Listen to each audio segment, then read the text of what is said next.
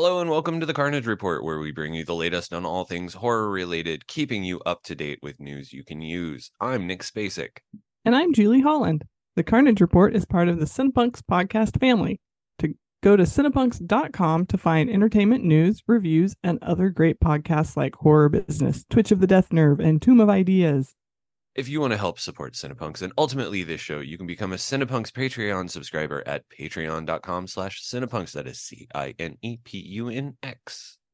Also, please go check out our great sponsors like Essex Coffee Roasters at essexcoffeeroasters.com. They offer specialty grade coffee roasted to order for the most fresh and delicious home brewing experience. They're committed to accessible quality coffees, offering education on coffee and brewing to all of their customers. You don't have to be a coffee expert to enjoy a great cup of coffee. And if you use code Cinepunks right now in the little promo spot, you'll get 10% off, which is nothing to sneeze at. Lehigh Valley Apparel Creations is the premier screen printer of the Lehigh Valley, but maybe also the world. They are personable, they are professional, and they are the only place where you get punk rock attitude with professional service and printing. You can find them online at xlvacx.com.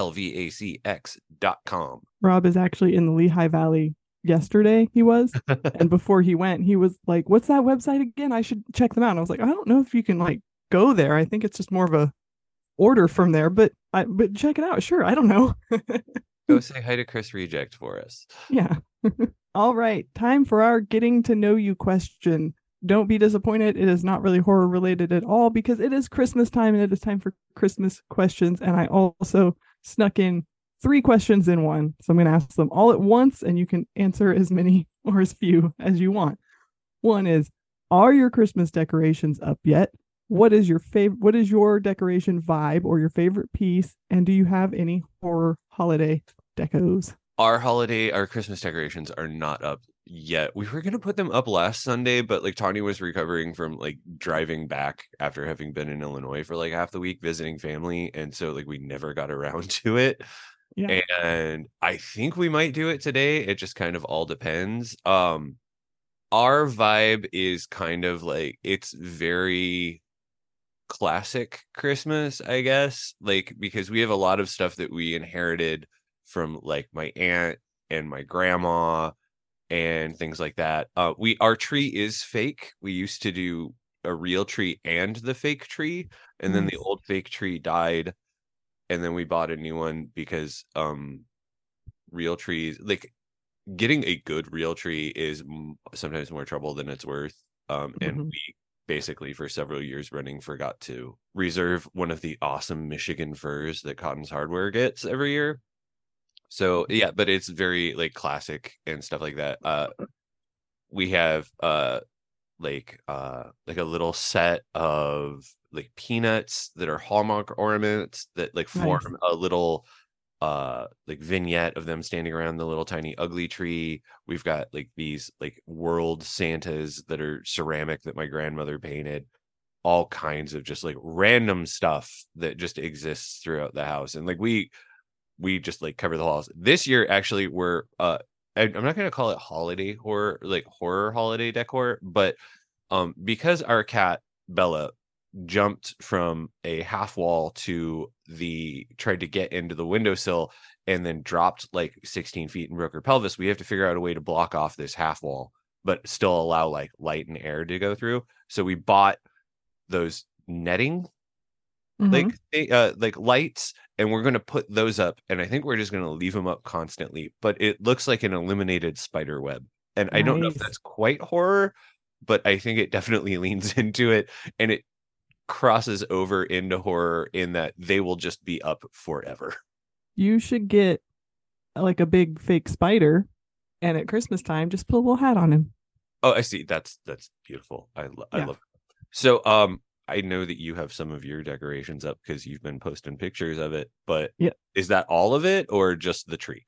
That is all of it. I don't think we're doing outside decorations this year. That kind of comes and goes, is however Rob feels. But yeah, we put ours. I'm very committed to putting them up the weekend after Thanksgiving, except in 2020 when I put them up early because we just needed that as a Same. people. Yeah, Yeah. yeah, very early for us. but putting them up early is a problem for me because I leave them up through January because I have what I call a fancy lady cocktail party where I invite all of my gals over and we have like a late Christmas party and you know, kind of do retro finger foods. Anyway, so when we put them up early, they're up for like 3 months, and that's a little excessive. Um, they are up. Our vibe is, I guess, leans mid-century modern. So our tree is silver. It's not a vintage silver. It's a more recent silver tree. So it's fluffy. It's not just like the sticks, the aluminum sticks, which I love that, but those are very expensive and hard to find, and also hard to decorate. And we have a lot of, you know, bulbs and balls. We do have one Peanuts. We have Schroeder at his piano, and if you plug it into one of the little lights, it plays the Peanuts song, which is cute. But my main thing that I can't get enough of is bottle brush trees, which are having a moment right now. And they're very cheap, really, when you just buy a few at a time. So just over the years, I've bought so many that it's becoming a problem. But as long as there's still a surface to sit one on, I'm gonna sit one on it. And this year, I did add. Haven't really had horror holiday decorations, but this year I got the giant jumbo Funko Pop Michael Myers with it's the limited edition with the blood splatter and the stabby knife. And you know, thank you to 1313 Mockingbird Lane for holding that for me for like when it got announced like 2 years ago. I was like, Terry, are you getting this? I have to have it. And he was like, yep, I signed you up for one. And then never heard a thing. And then like February of this year, he's like, hey, it finally came. Do you still want it? It's like, hell yeah. Anyway, I couldn't bear the thought of taking him down. So I rushed out on Black Friday to get a Santa hat to put on him. So now he is part of the decorations and he looks great. When you talk about like 2020, like we put our decorations up early and then I think we left them up until Valentine's Day. Fair. I mean, we just believe needed that. Yeah, no, it was 100%. Tanya was just like, yeah, we really like it. Listen, it makes the house happy. It's cold and gross outside and we can't go anywhere. Let's just leave it. And I was just like, okay, but we have to take them down. Like Valentine's Day is the hard out. Yeah. And I think we did take that was what we did for Valentine's Day. Nice. Now, do you guys do white lights or colored lights? Both. Okay. I have a coworker who's very like, colored lights are ugly. Only white lights will do. And I'm just like, you're a monster. Colored lights are delightful. Yeah, we have both. Because like the white lights like light up the tree better than the colored ones do, but like the colored ones are prettier. And yeah, we used to like when we first moved into the house, we used to decorate outside all the time, but like we just like some of the like it's a pain in the ass, like and also a lot of those outdoor decorations are like after being out in the cold for like a couple of months, like a few times, like they like anything that's made out of plastic just like eventually will just shatter. Yeah. Like we had a bunch of those like light up candy cane lights that you like, stick in the ground and like line your sidewalk. And we did that for a couple of years because I got them like dummy cheap at a like Walmart on clearance like one year, the day after Christmas. And we put those up for like 3 years. And then the fourth year I went to put them in, I was picking them up to carry them upstairs out of the basement, and they all were just like falling apart in my hands. Just disintegrating. Yeah, because it's not high quality manufacturing on a lot of that stuff. No.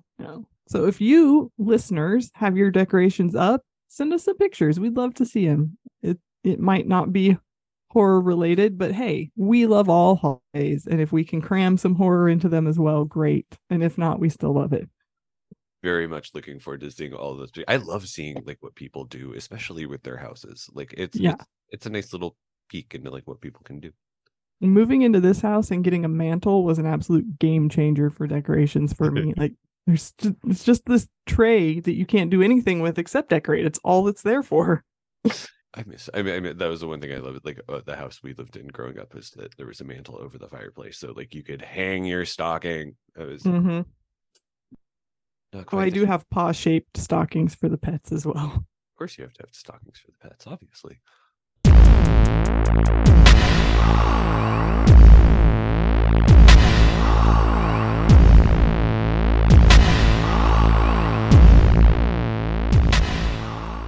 It is now time for the gate. This is our semi-irregular segment where we ask creators the same question, which is, what was the horror that first hooked you? Way back in July, when the Sacrifice game premiered at Fantasia Fest, I spoke with director and co-writer Jen Wexler about the Sacrifice game and her love of horror. I haven't listened to it since, so I will be just as surprised as you. Let's listen together now. Yay. Hello. Hi, Nick. How's it going? Well, it's great to talk to you again. You too. I'm very excited about folks seeing this movie because it seems as though like you really went big with this one. Like you make like the setting's different, like the plot's bigger, the cast's bigger. What made you want to go bigger with your new feature? So actually, I wrote the script for this before I wrote The Ranger. I wrote it in 2013, right after I started working at Glass Eye Pix. And I was really inspired by Larry and all the movies that they were making.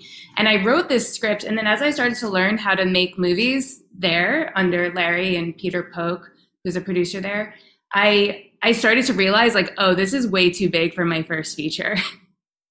So then I focused on the Ranger and I was like, oh, the Ranger's just like, you know, a bunch of punks and a crazy park ranger in the woods. That's like easy to shoot. That's low budget. We don't like need a lot of locations for that.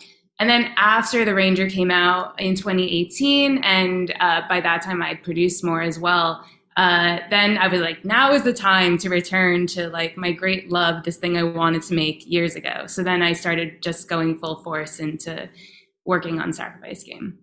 The cast on this is amazing. You've got Chloe Levine returning, but you also have Olivia Scott Welch, who I think came to a lot of people's attention as part of when Fear Street came out, as well as like Georgia Akin as Clara is just like has to do so much heavy lifting in this movie. Like, how did you find, and like Olivia and Georgia and even Madison Baines, who plays Samantha, like they seem like untapped talents.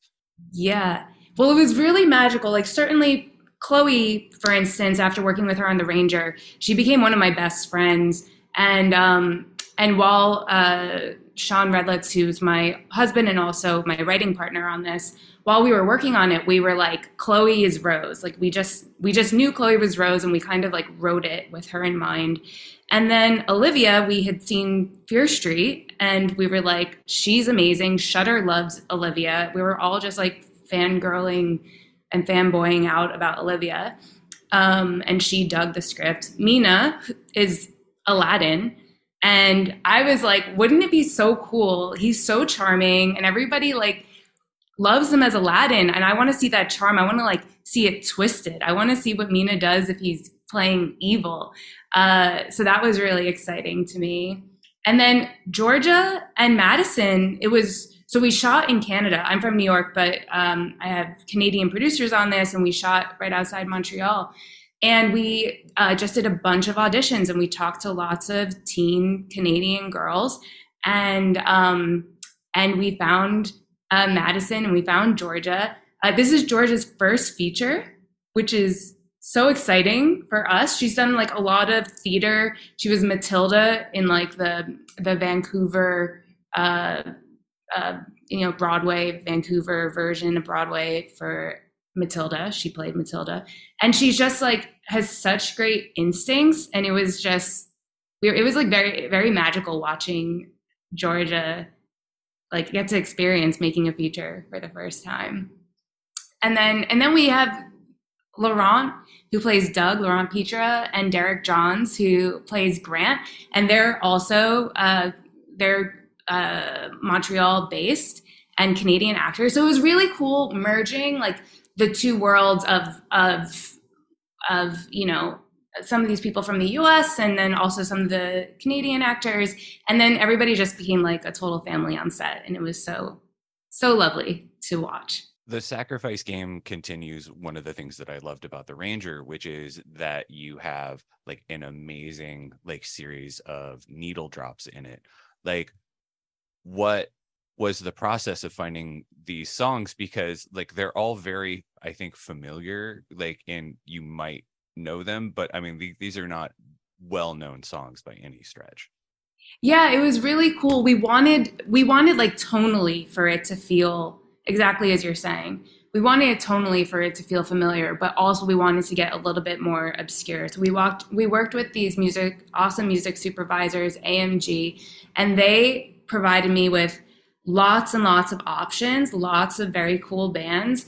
And one of my favorite parts about the process is when you have your cut and you just get to start playing with music, and you get to start playing with like with which needle drops are going to work, and like and each song can give the scene a totally different vibe, so you have to like find the right one for that. So it was and then the one of the key scenes, which is Clara's special scene, that was a song that our friend Anton Mayovi, who's a Oh, composer, yeah, he wrote. He made that specifically for the movie because we wanted that to just have a feel very like intentional to the movie, like it was made for it, and so Anton brought that to it. So it was cool. that that makes me so happy. I love his music. Like Yeah. that's fantastic, and also just like a super awesome person as well. And he's also we're having a premiere party tonight, and he's going to DJ our premiere party. And I think he bought like a priest outfit that he's going to wear. Oh, that is absolutely wonderful. So, like shooting this film, like it has, it is obviously sort of like Christmas set, while not being a Christmas movie. Like, were you able to shoot it in the winter, or were you shooting it like summer for winter or fall for winter? We were shooting spring for winter, actually.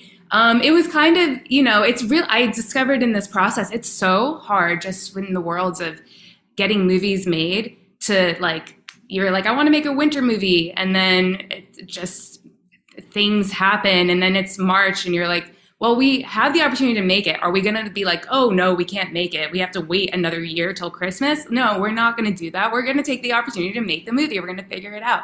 And I actually do have to say, like, there's lots of pros and cons for either, whether you're really shooting in the winter or shooting spring for winter.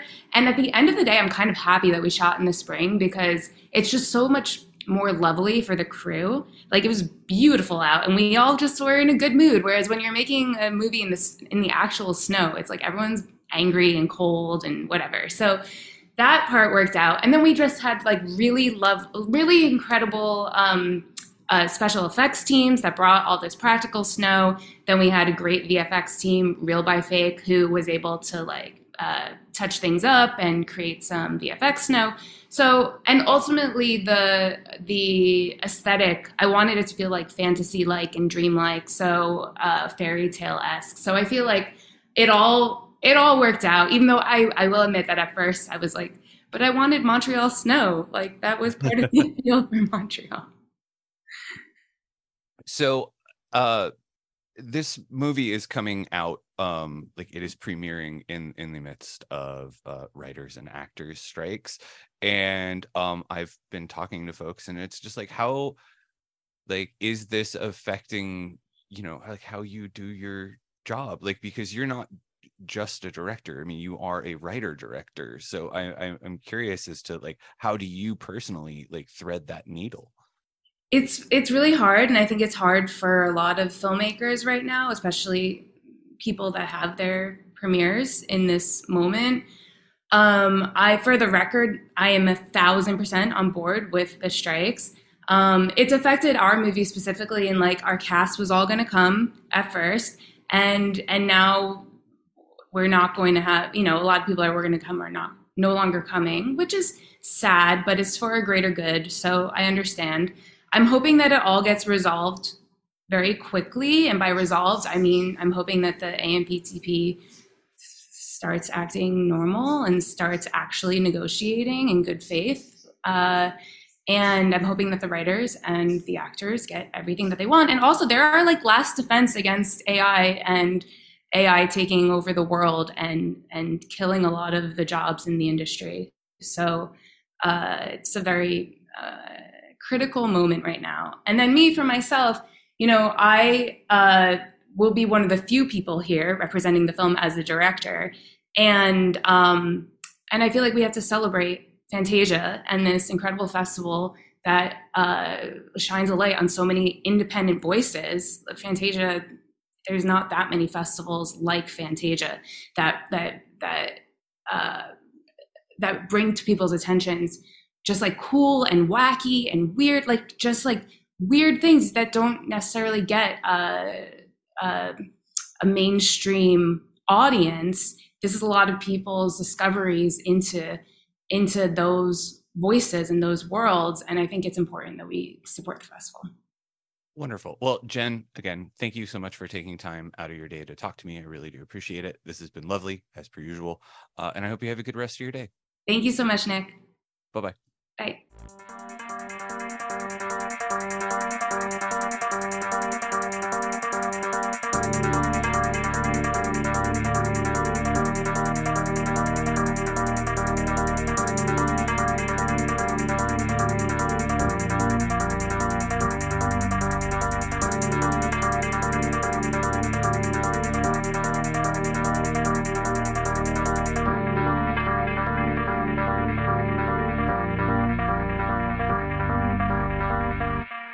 All right, that was great. And now time for New Nightmares. This is our roundup of trailers, new to streaming, coming to theaters, all that. And this week there's not a lot of trailers, so we got like news and tidbits.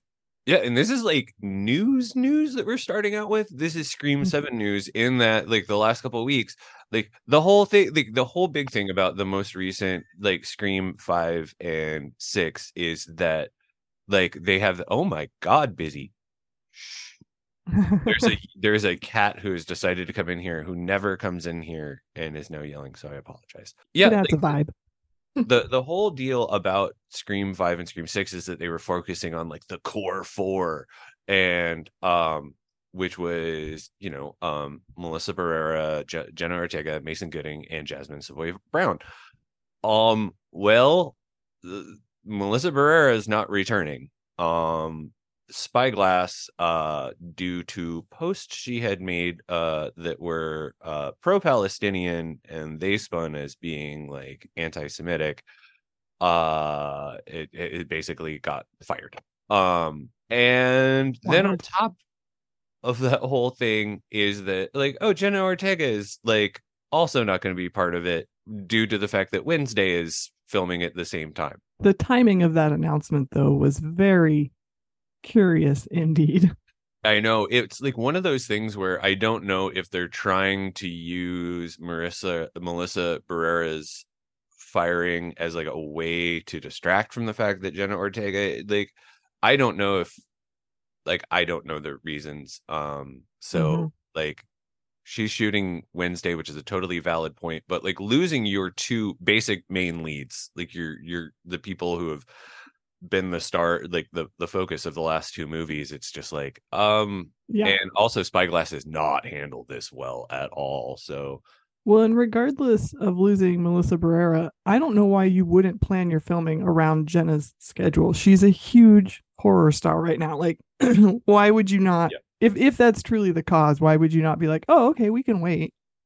I understand that they're at the mercy of, I don't know, people who don't think these things through perhaps, but still that's a key player. Yeah, it was a really weird announcement in that they're like, oh, well, the script wasn't ready and like everything got pushed back because of like the SAG-AFTRA stuff. It's like, well, then push it back. Like, I don't like, you're just like all of a sudden like, oh, our two lead, like then you're going to have to rewrite the script anyway. So you're going to have to push it back.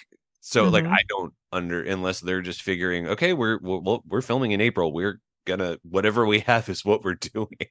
Yeah. As long as they don't just recast and try to tell us these people are the same people.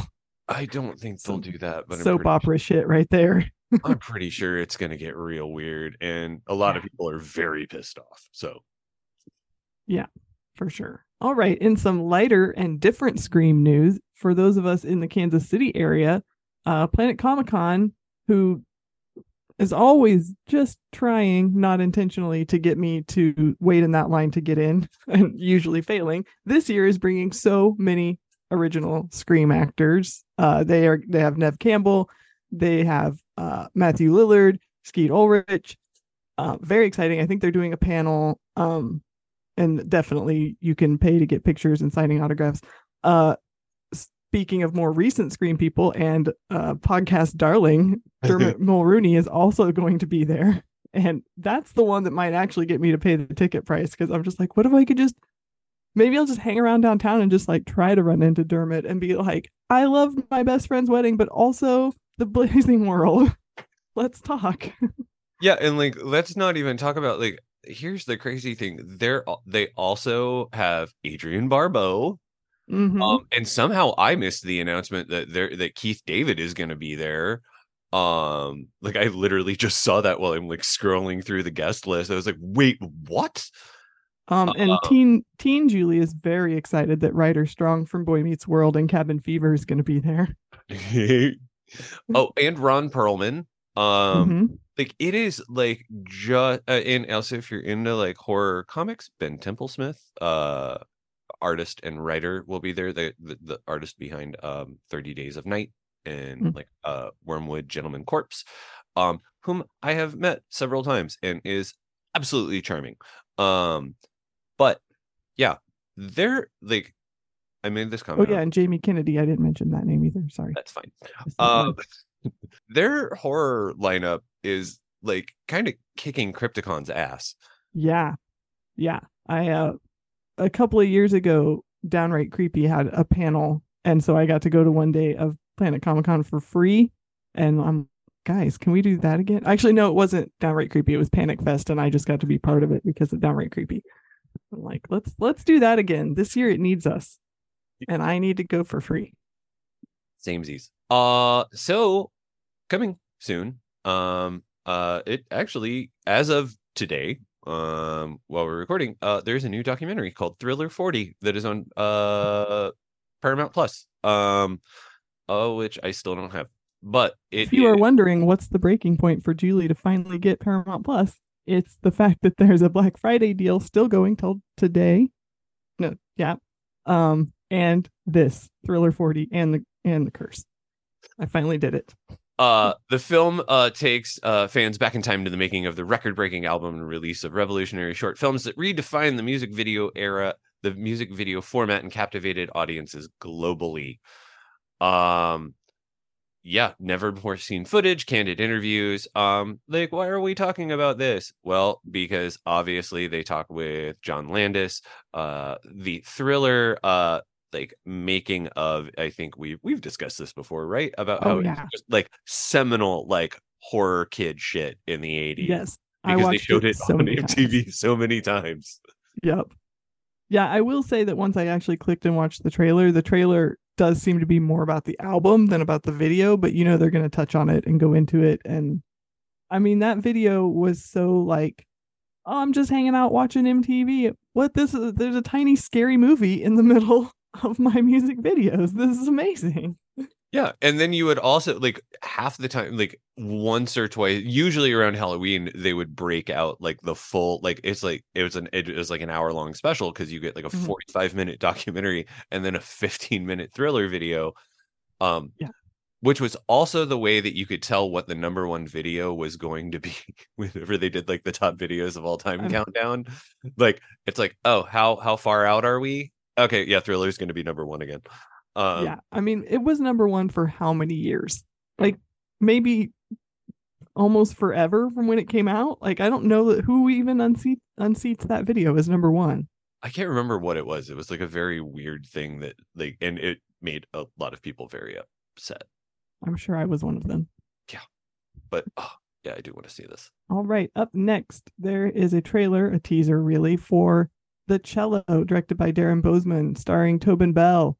Also as Jeremy Irons. I guess it's like a cursed cello, it seems to be. It looks pretty interesting. I don't see actually a synopsis in this piece. There's just some chit chat about it.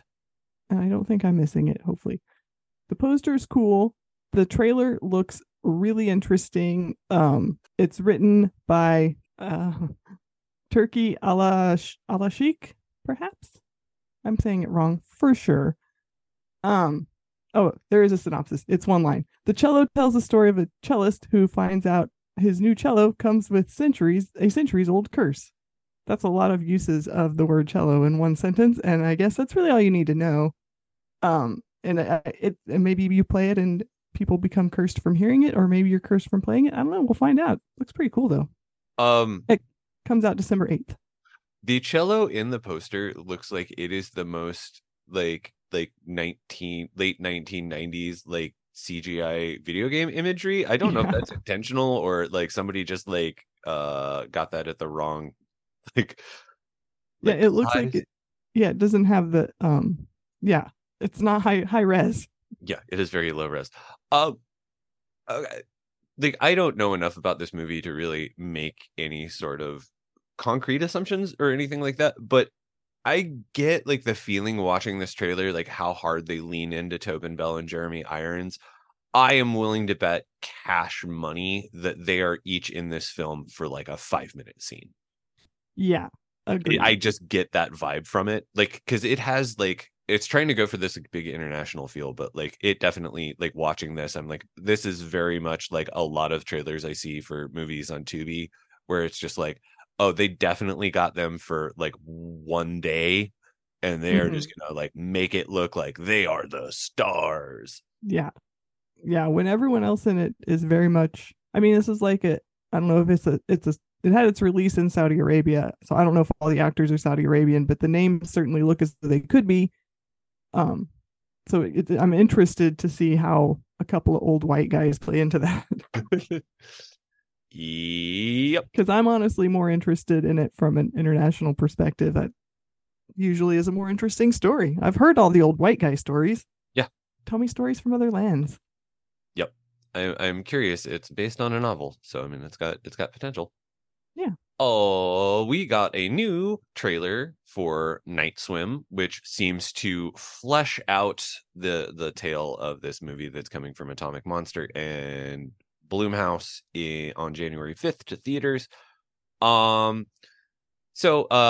stars Wyatt Russell as Ray Waller, a former Major League Baseball player forced into early retirement by a degenerative illness who moves into a new home with his concerned wife, Eve, teenage daughter, Izzy, and young son, Elliot. Secretly hoping against the odds to return to pro ball, Ray persuades Eve that the new home's shimmering backyard swimming pool will be fun for the kids and provide physical therapy for him. But a dark secret in the home's past will unleash a malevolent force that will drag the family into depths of inescapable terror. Yeah, it seems like we get a lot more of that like in this trailer, where you get like kind of like background stuff and you get to see like more of what the pool's doing and what's in the pool.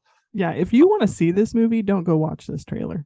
I feel like it's too much, way too much. Yeah, the first one was like, ooh, spooky. I'd like to know more. And then I'm like, too much. Yeah. Shit. I would say, given its premiere date and how little else is going on, I would just guess we'll probably cover this one. Probably. I don't know what else we'll cover that first week of January, but I'm interested. It sounds cool. I think January 5th is a strange but kind of nice time to introduce a summertime pool movie. I think that's a good idea. Like, it's just like, okay, let's pretend it's not awful outside. And there's going to be like a billion teenagers going to see this. Like, cause for sure. They whenever I've seen the trailer for the, like in front of a couple other movies, people are just like, whoa. Yeah. So, yeah, it looks scary. I don't think I've ever seen a purely haunted pool movie. So that's kind of fun. I know. That's kind of why I'm excited about it. I was like, you know what? It hasn't been done yet. Yeah. All right. Next up, we have a trailer for Everyone Will Burn. This is a Spanish supernatural horror, kind of about the end of the world. I actually got to see this one, sometime earlier this year, but I can't remember for what. And it was a copy with a super bad translation, not dub, but subtitles. They were so off. Really bad. They were so off, and their person wanted me to review it, and I was like, I can't review it. I don't know what happened. The subtitles were so off, and they're like, but you could still review it. I'm like, not if you want it to be a good review. I had somebody try to get me once to review a movie that was sent without completed special effects. Oh gosh. Yeah, it was literally, I was just like, and no music and no sound effects. And I was like, I literally can't fairly give this Yeah. like I would be making a lot of assumptions. I did eventually watch it with it. It did not improve the movie at all, Yeah. but it. I am very hopeful that for those of us who aren't fluent in Spanish, that they have updated the subtitles, and because it was an interesting movie and the trailer is interesting. So Everyone Will Burn follows Maria Jose, an outlier in her small Spanish town who is grieving after her young son's suicide.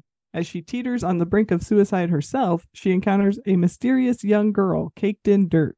It is quickly revealed that the girl has telekinetic powers and might be the harbinger of the apocalyptic prophecy that exists within town legend. Despite her penchant for violence, Maria Jose feels an instant kinship with the girl because, like her late son, she has dwarfism, and the two of them face off against the vitriolic community who want to nip the potential hellscape in the bud. That's a lot going on. That's also a great line. Yeah. Nip the potential hellscape in the butt. Let's shut this apocalypse down now. I love this trailer though. It's very visually, like, even if you're not reading the subtitles, you're just watching and going, okay, I want to know more. Just the picture alone that has been released with this, and I remember, so this must have been, I think maybe it was Fantastic Fest last year, but it was something where I did a preview piece, and I know that I used this picture as like the lead picture because it's just such a good photo. It's just a guy standing on fire outside of a police car, and then the little girl and the woman, and it's just a beautiful like sunset shot of a guy on fire. Yeah, well, you can just see like sort of the malevolence in the young girl, and you can just see the terror in the woman leaning against the car. It just like, you just see that image and you're just like, I need to know how this came to be. Yeah. That's it. I'm a big fan of just like one shot. It's like, oh, it tells the story, but does it? Yeah. And then with a title like Everyone Will Burn, you're like, oh, so this right here will happen to everyone. Okay. Cool. There's a new Christmas horror anthology on Screenbox right now, and we're going to talk about the trailer and it, because I haven't got a chance to watch it yet. But it is called Night of the Missing. It follows a series of disappearances that take place in a small town. On a stormy Christmas Eve, a secretive sheriff. Dang it. Let's try that again. On a stormy Christmas Eve, a secretive sheriff gets a visit from a mysterious woman who recounts a series of bizarre stories involving missing persons. As her stories begin to unfold, the depraved deeds of the sleepy town find themselves coming to life, conjuring vibrations of a disturbing telephone call, a mysterious ice cream man, a missing friend, and broken promises with dire repercussions.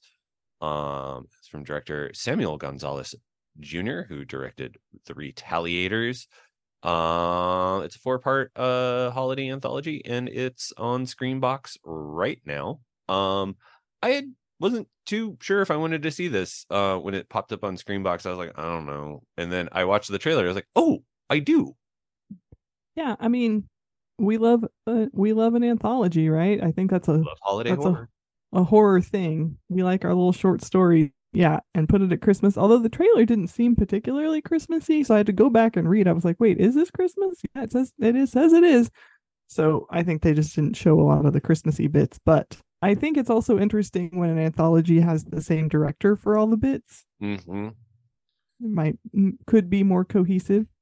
It looks pretty cool. I'm strangely excited to see the story of the ice cream man. That looks absolutely terrifying.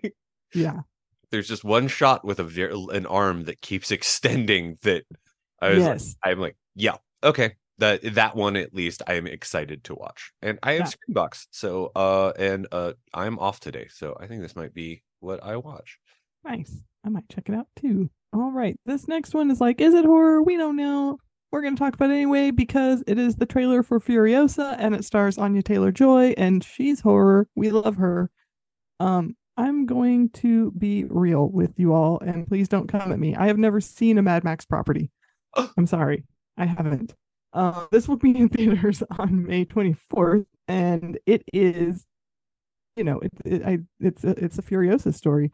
As the world As the world fell, young Furiosa is snatched from the green place of many mothers and falls into the hands of a great biker horde led by warlord Dementus.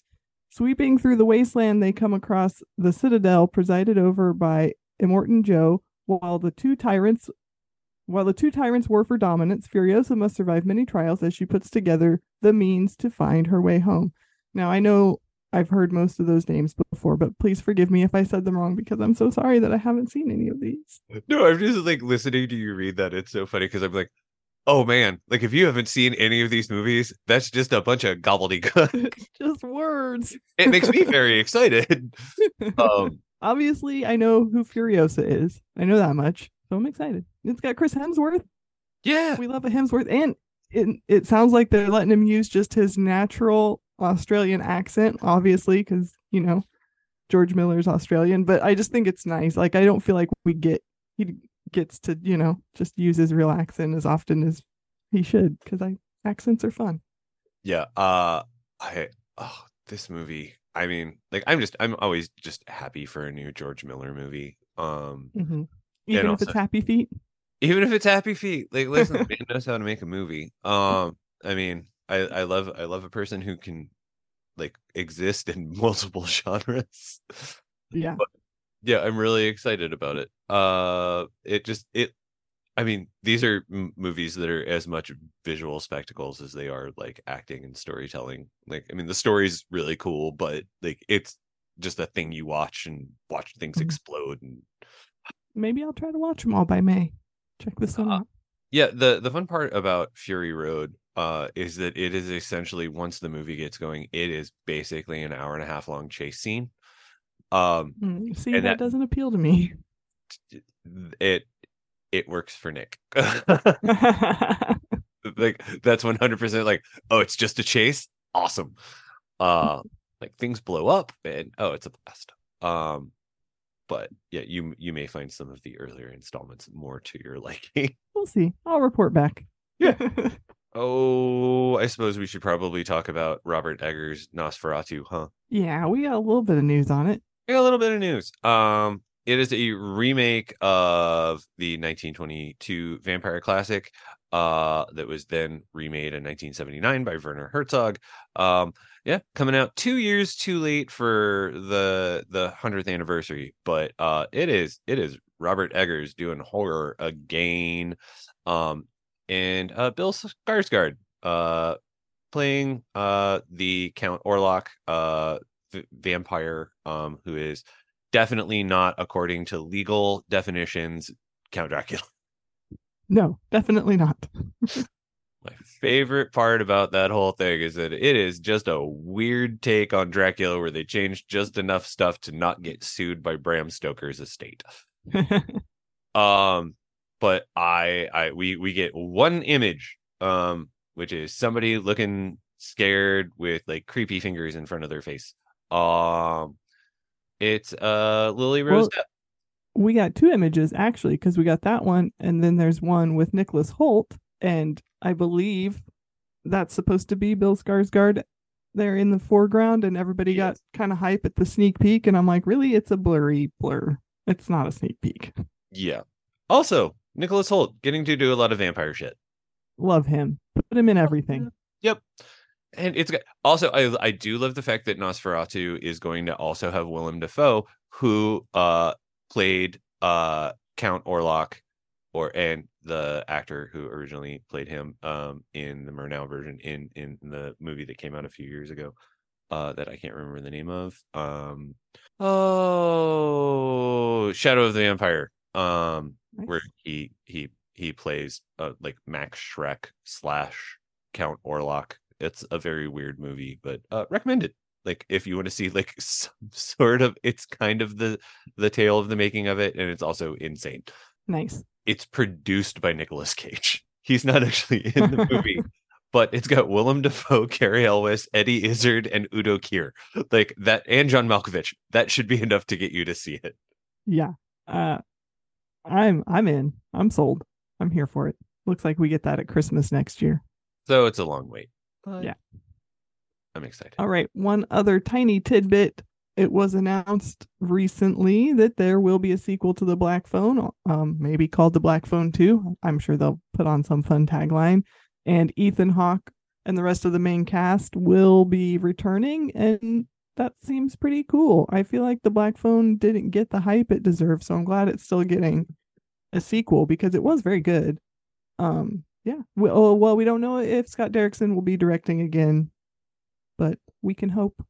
Yeah, the Black Phone seems to have like a really like I think just because of when it was released, like it just kind of like took some hits. But yeah, it is just steadily gained viewers and people who are super into it. I think Yeah. that it's Joe Hill story. I mean, there's Stephen King related stuff. Like Mhm. there are a lot of things to pull people in. Yeah. And Ethan Hawke, I mean, Yep. the man does it wrong, but he is so good and creepy in it. It's very creepy. It's a movie I had to watch in parts. Yeah. Because it's super intense and it's disturbing in a way that's like at times not fun. It's disturbing before the quote unquote horror even gets started. Yeah, Because like there's like child abuse and yeah, it's disturbing all the way around. oh yeah, the first 10 minutes like Tanya like full on just like tapped out. Yeah, don't blame her. So June 27th, 2025. I don't expect that date to stick given how far away that is, but get hype.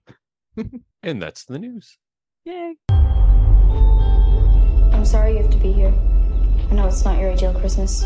Plans change. These things can't be helped. We're gonna have fun, I promise. Christmas killers strike again. They pick a house with a nice couple in it, and then they slash them up. It's freaky enough around here as it is. You're not supposed to be down here. What are these? The books they don't want us to read. Hello, ma'am. Do you mind if we come in?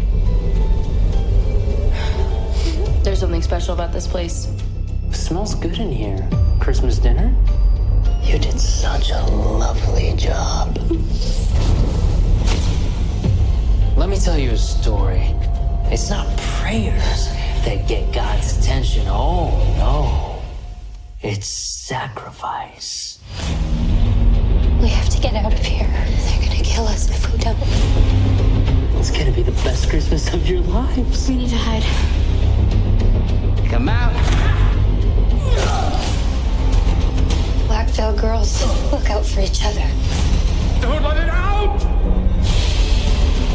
You're murdering people because of some fairy tale you found in some book? We're just getting started. Give me the knife! Get out of here, you murderers! I am the vessel! So cold. Where are you headed?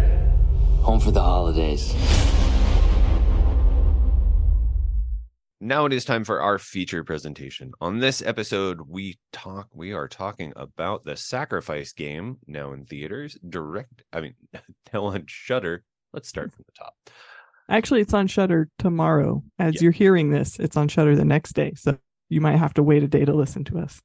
So we are talking about Jen Wexler's The Sacrifice Game. Julie, what's it all about? At the Black Veil School for Girls in 1971, it's bad enough that students Samantha and Clara can't go home for the holidays, but things take a deadly turn when a gang of cult killers arrives at their doorstep, just in time for Christmas. I think I wish Jen Wexler would get to make movies more often. Yeah. She has she's just got the two, right? This and The Ranger. Mm-hmm. And they're both very different, but very good. Yeah, because The Ranger came out, like almost 5 years ago, like over 5 years ago, actually, in 2018.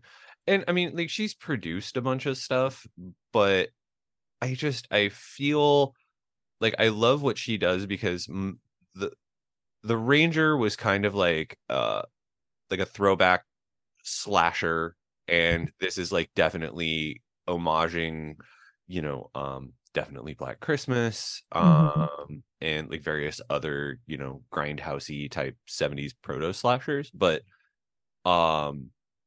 it's done in a way where it just feels like the setting and like the style is appropriate, as opposed to just being like, like, oh, we're just gonna like look at how 70s this movie is.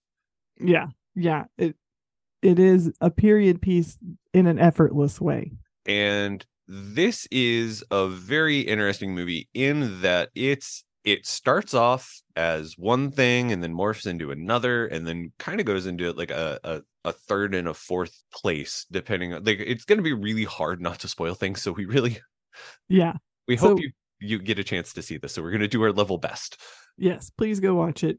I know that friend of the fam of the pod, really, Greg from Nightmare Junkhead, usually listens to us the day we drop over his lunch break. So Greg, I hope you've paused, waited till the next day and watch the movie and then come back. And I think that he usually doesn't listen if he hasn't watched the movie to this part. But for all of you, yes, because we just can't promise. We're going to try not to spoil, but the twist happens in a way that it's hard not to talk about, I think. Yeah, well, because it happens at like a pretty pivotal point of the movie, and it really, like, to talk about certain performances and things like that, you kind of have to talk about them within the exactly. Yep. But I mean, we can't talk about like the opening of this movie in that it is like one of the, like, we have seen a series of movies this year where like the opening 5 minutes go harder than they really need to. Yeah. Like this one, Talk to Me, When Evil Lurks, like all of these movies are just like, holy shit. Like, yeah, they're going to tell you right away what you're here for. like, not can you into handle it, this? Then get out. Yeah, it gives you like this chance to like tap out very early on if it's not your thing. It's like, if this is too much, you're not going to want to stick around for what comes later. Yeah. So essentially, it starts off, it's got this, what is it, like 4 or 5 folks going around killing people and cutting off bits of their skin that have tattoos that are, vaguely witchcrafty looking sigils, and you don't know why. What are they doing? Are they just, it's the 70s, that's a very culty time. And so you're just like, I don't know, what are they doing? What are they compiling? And then it cuts to a girls' school out of nowhere. And you're like, oh, okay. So we can see that this will intersect, but what's going on at this school? Which is, there's a weird girl. Uh-huh. There's always a weird girl. There's always a weird girl. The cast of this movie, like, we once again, Jen Wexler works with Chloe Levine, who is the star of The Ranger. She doesn't have quite as big a role here. This is definitely like very much an ensemble movie. Like, there's not there is a lead, not per se. We also get Olivia Scott Welch, who we all loved in the Fear Street series where she was Sam. But yeah, but I think, man, Georgia Akin as Clara, like the aforementioned creepy girl. She's so good. Yeah, she's very good at being like menacingly creepy in a way that you're like, but she's just a kid, so I think she's just accidentally creepy. Or is she? I don't know. Yeah, definitely like the weird kid. Like, this is a role like that like McKenna Grace has aged out of. Like this is something like, it's very much like that kind of role where you're just like, wait, they're just like a kid. Like, how are they this good? They it's always she reminds me of Lulu Miller. And so, hopefully as she ages, maybe she can stay in horror and become that badass as well. Yeah, like there is just something about the way this movie goes through. Like, it's pretty, like, talking about all the twists, it makes it sound like it's this very big convoluted movie, and it's not. It's it's presented very straightforwardly. Like, you're not going to have trouble following the storyline, and everything is kind of like not telegraphed, but like definitely before it happens, you're like, oh god, what's going to happen next? And then they show you. Yeah, for the most part, I would say that I saw everything coming, even down to kind of the final twist where I was like, okay, it's it's something's happening around this thing, and I'm not exactly sure what, and then it happened. I'm like, okay, yeah, that makes the most sense. Yep, but it is splattered through with these scenes. Like once you get past like the opening, it's just like it's almost like they have a timer going where it's like every so many minutes you just see something horrible happen. Yeah. Like because you have like a bunch of like people who are on a killing spree. And when you have a bunch of people on a killing spree, like you have to show the killing spree. Yeah. And then you show them, forcing their way into the school, and oh, there is some scenery chewing from Mina Masood. Oh, it's glorious. Yeah, he comes across as this, like, on the one hand kind of a greaser, to use an outsider's term, but on the other hand like a Charles Manson. He's like Charles Manson who was an Elvis fan instead of a Beatles fan. Also, like this is somewhat spoilery. I love the fact that like you're just like, oh man, he's the one, like he's behind it, like he's the Svengali or whatever, and it's like, no, he's not. Nope, not him. Nope. Also, it follows one of my favorite tropes, which is where like the best laid plans go awry. And that's sort of like that's like the whole thing on which the plot pivots, is this like things not being what they seem in numerous occasions. Yeah, they were very sure that they were following the plan to the T, and what they didn't know was that they didn't have the whole plan. They were following the plan to the T. They didn't know what that plan was to do. The goal, what that they thought they were going to receive, was not the goal the plan was laid for. Nope.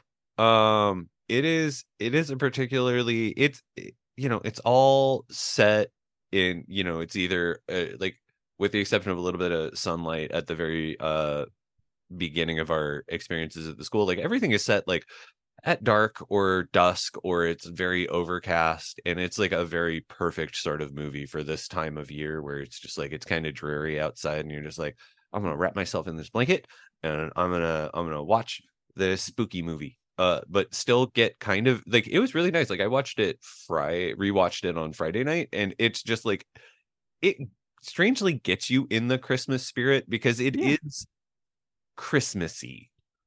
Yeah, there's a Christmas tree, there's a Christmas dinner. Lovely. And the overall morality tale of it seems to be like that, what you hear people say all the time is, be kind to everyone, you never know what they're going through. Like, don't bully, be nice to people, because you never know. Like, A, just base level, it's nice to be nice, but B, maybe it really pays off for you if you're just nice to people. Maybe that's the best result.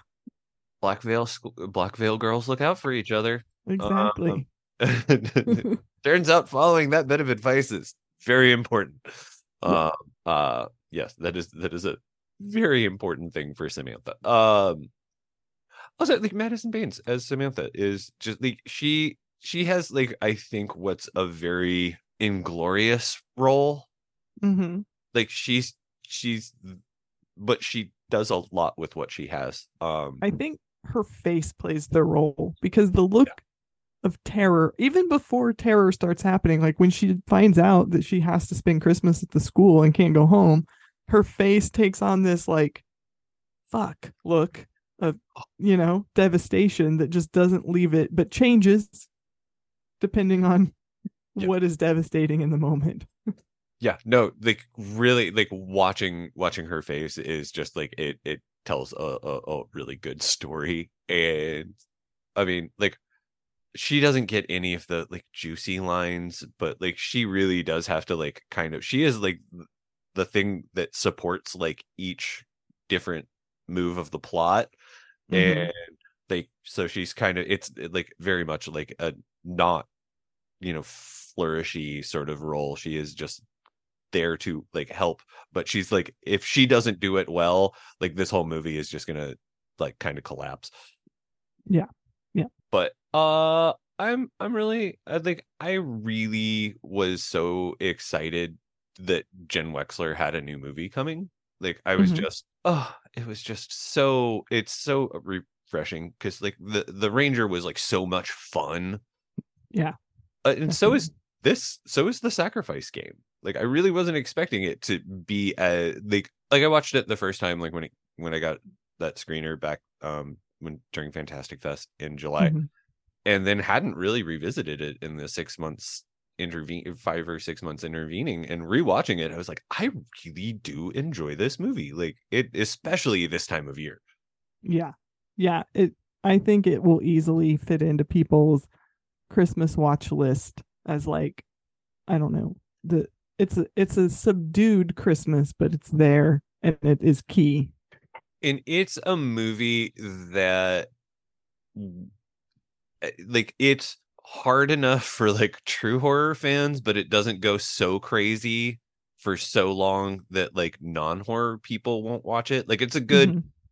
it's a good like bridging the gap kind of movie, which I think is very important like for Yeah. if you want to watch holiday horror during Christmas, because you get some people who are just like Hallmark. Yeah. I'm here to tell you there's room for both. I watch There- Hallmark movies and Christmas horror movies.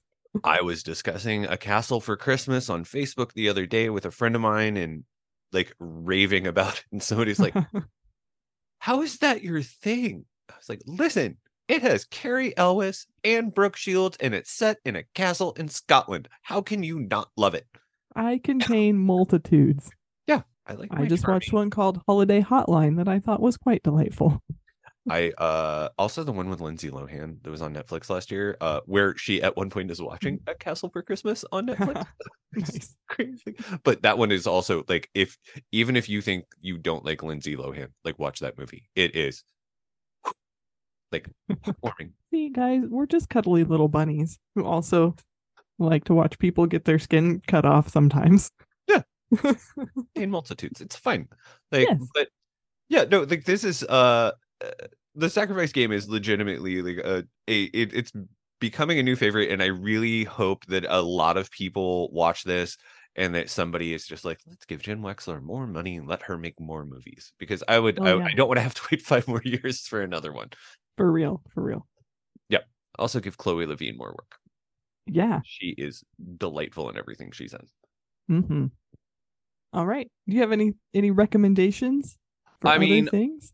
aside from the obviously I suggest, like as I did we on our holiday recommendations that are up on our socials right now, all of the Black Christmases, like I celebrate all of them for various reasons, be it the original, the remake, or the reboot. Like they all have something unique and fun and lean into Christmas in different weird and fucked up ways.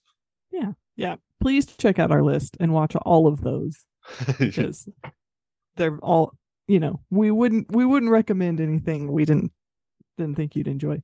I wanted to specifically call out recommendations that had like people left behind at a school in various ways. So I got The Black Coat's Daughter, which I think is actually Thanksgiving break. But a lot of similar themes in this one. So I think check that out if you haven't. Plus Kiernan Shipka, who doesn't love, she's great. And I don't think a lot of people have watched this one, but A Christmas Horror Story, which is an anthology. So only a little bit of it takes place in a school where no one's there and they're not left behind. They actually break in to uncover some secrets. But it's still very good. And also, it's a different part of the anthology, but one of the better Krampuses you'll see in a movie is in this little movie.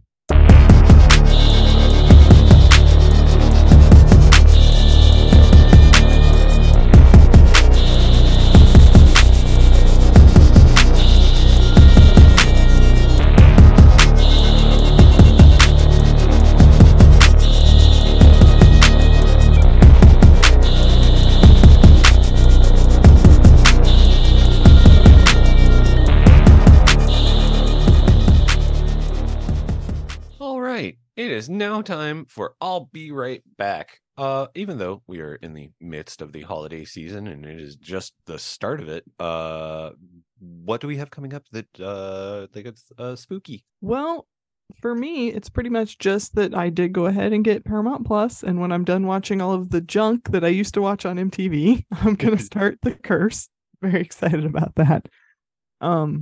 I don't think there's a lot else coming up. If you're local, I know that Greg and Genius are doing what they call Christmas with the Nerds, which had historically been for their other podcast, may it rest in peace, Nerds of Nostalgia. So it wasn't always horror, but I heard them say that this year they are all holiday horror. So I'm very excited for that too, which I want to tell you is the 16th. I knew it was the 15th. So the 16th at Screenland. If not, you can follow them on Twitter to see what they showed, and I don't know, do your own triple feature probably. How about you? What do you got coming up? I sadly already have plans for that evening. Dang. Yeah, I'm super bummed. I mean, like, it is really cool and it's very Christmassy. We're going to that gigantic like enchantment thing that's out at the Legends Field, where it's like 10 acres of lights and like Christmas light maze and all kinds of stuff. Like a friend of mine, my friend Craig, that I've known since middle school, bought tickets for our whole group to go. Nice.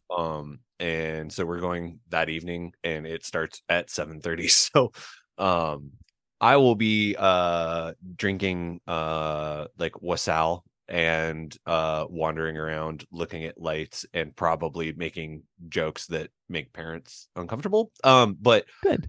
Yeah, we're so we've got that.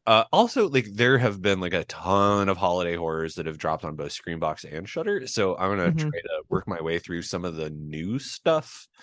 I'm curious as to like what Night of the Missing, like how Christmassy that gets. I mean, there's like one, I think it's Secret Santa, that's directed by the same guy who directed Jason Goes to Hell. Oh, yeah, that's very there's like there's a lot of fun stuff screaming right now. So I'm curious just like what we get. So there's that, and also I have a book about Vince McMahon that I'm very excited to watch. That's a different kind of horror. That is a different kind of horror. If you listen to the 5-part series that Behind the Bastards did on him, you will, man. But yes, Secret Santa, directed by Adam Marcus, who did do Jason Goes to Hell and Texas Chainsaw. He was the writer on that. Nice. I might have to look that one up. But yeah, so much fun stuff to watch. Yes. All right. Well, thank you for listening to the Carnage Report. You can find us on Twitter or X and Instagram at Report Carnage, and we can be reached via email at carnagereportpod@gmail.com. If you'd like to make any suggestions or upcoming episodes, or just share your thoughts or your Christmas lights or what holiday horror you like, let us know. If you watched anything from our list and liked it or hated it, we'd love to hear about that. You can just go back and post on the post and tell us, and we will note your feedback for next year's list. But yeah. Also, if you reach out to us, we've got stickers. You can reach out to you can email us or reach out on socials, and we'll get a sticker or few out in the mail to you. And we also have some buttons. I was handing them out at the replay like the other night, just randomly going like, oh hey, I've been giving you stickers for my podcast, and like literally running out to my car and just coming in with like baggies full of stickers and handing them out to people. Like, just like the weirdest like slightly drunk Santa on like with just like the weirdest stocking stuffers that exist. But yeah, if you see either of us out and about, just ask, because we try to have them. Yeah, I've got a huge bag of stuff. Yeah. And all the music in this episode is by Steve Spacek, who you can find on Instagram at StarlingWoodworks and at nodder.bandcamp.com. Nick, where can they find you on socials? I am Nuthouse Punks on Twitter /X and Blue Sky. I am Nicklaus Mouse on Instagram, and I am from and inspired at Letterboxd. That I really need to be better about updating things. Although I've been like, if you want to see like the weird random Christmas stuff I've been watching lately, that's a great place to go. Where can they find you, Julie? I am Dark Humor Girl at all of those places. So, and I have really committed to being good at Letterboxd this year as far as actually doing it. And I think that I'm succeeding, which is good because I've started compiling my year-end list, and that really saves you a lot of brain power to just be able to look at your Letterboxd. Oh, it's so handy. Yeah. All right. Thanks for listening, everyone. We'll be back next episode with another roundup of the latest news in horror. And we're going to be talking about It's a Wonderful Knife, directed by Tyler McIntyre. Nick, what is it about? After saving her town from a psychotic killer, Winnie Carruthers' life is less than wonderful. When she wishes she'd never been born, she finds herself in a nightmare parallel universe where without her, things could be much, much worse. Just like coming at you hard with holiday horror, 3 episodes in a row. What more could you ask for? Heck yeah. And this one's already streaming, so you don't have to. You have now ample notice to watch this one before we talk about it. So if need be, we can spoil the hell out of it. I haven't watched it yet, so I don't know if we'll need to. Okay. But check it out, and we'll be back at you in a couple of weeks. Thanks for listening, everybody. Thanks, everyone. Bye-bye. Bye.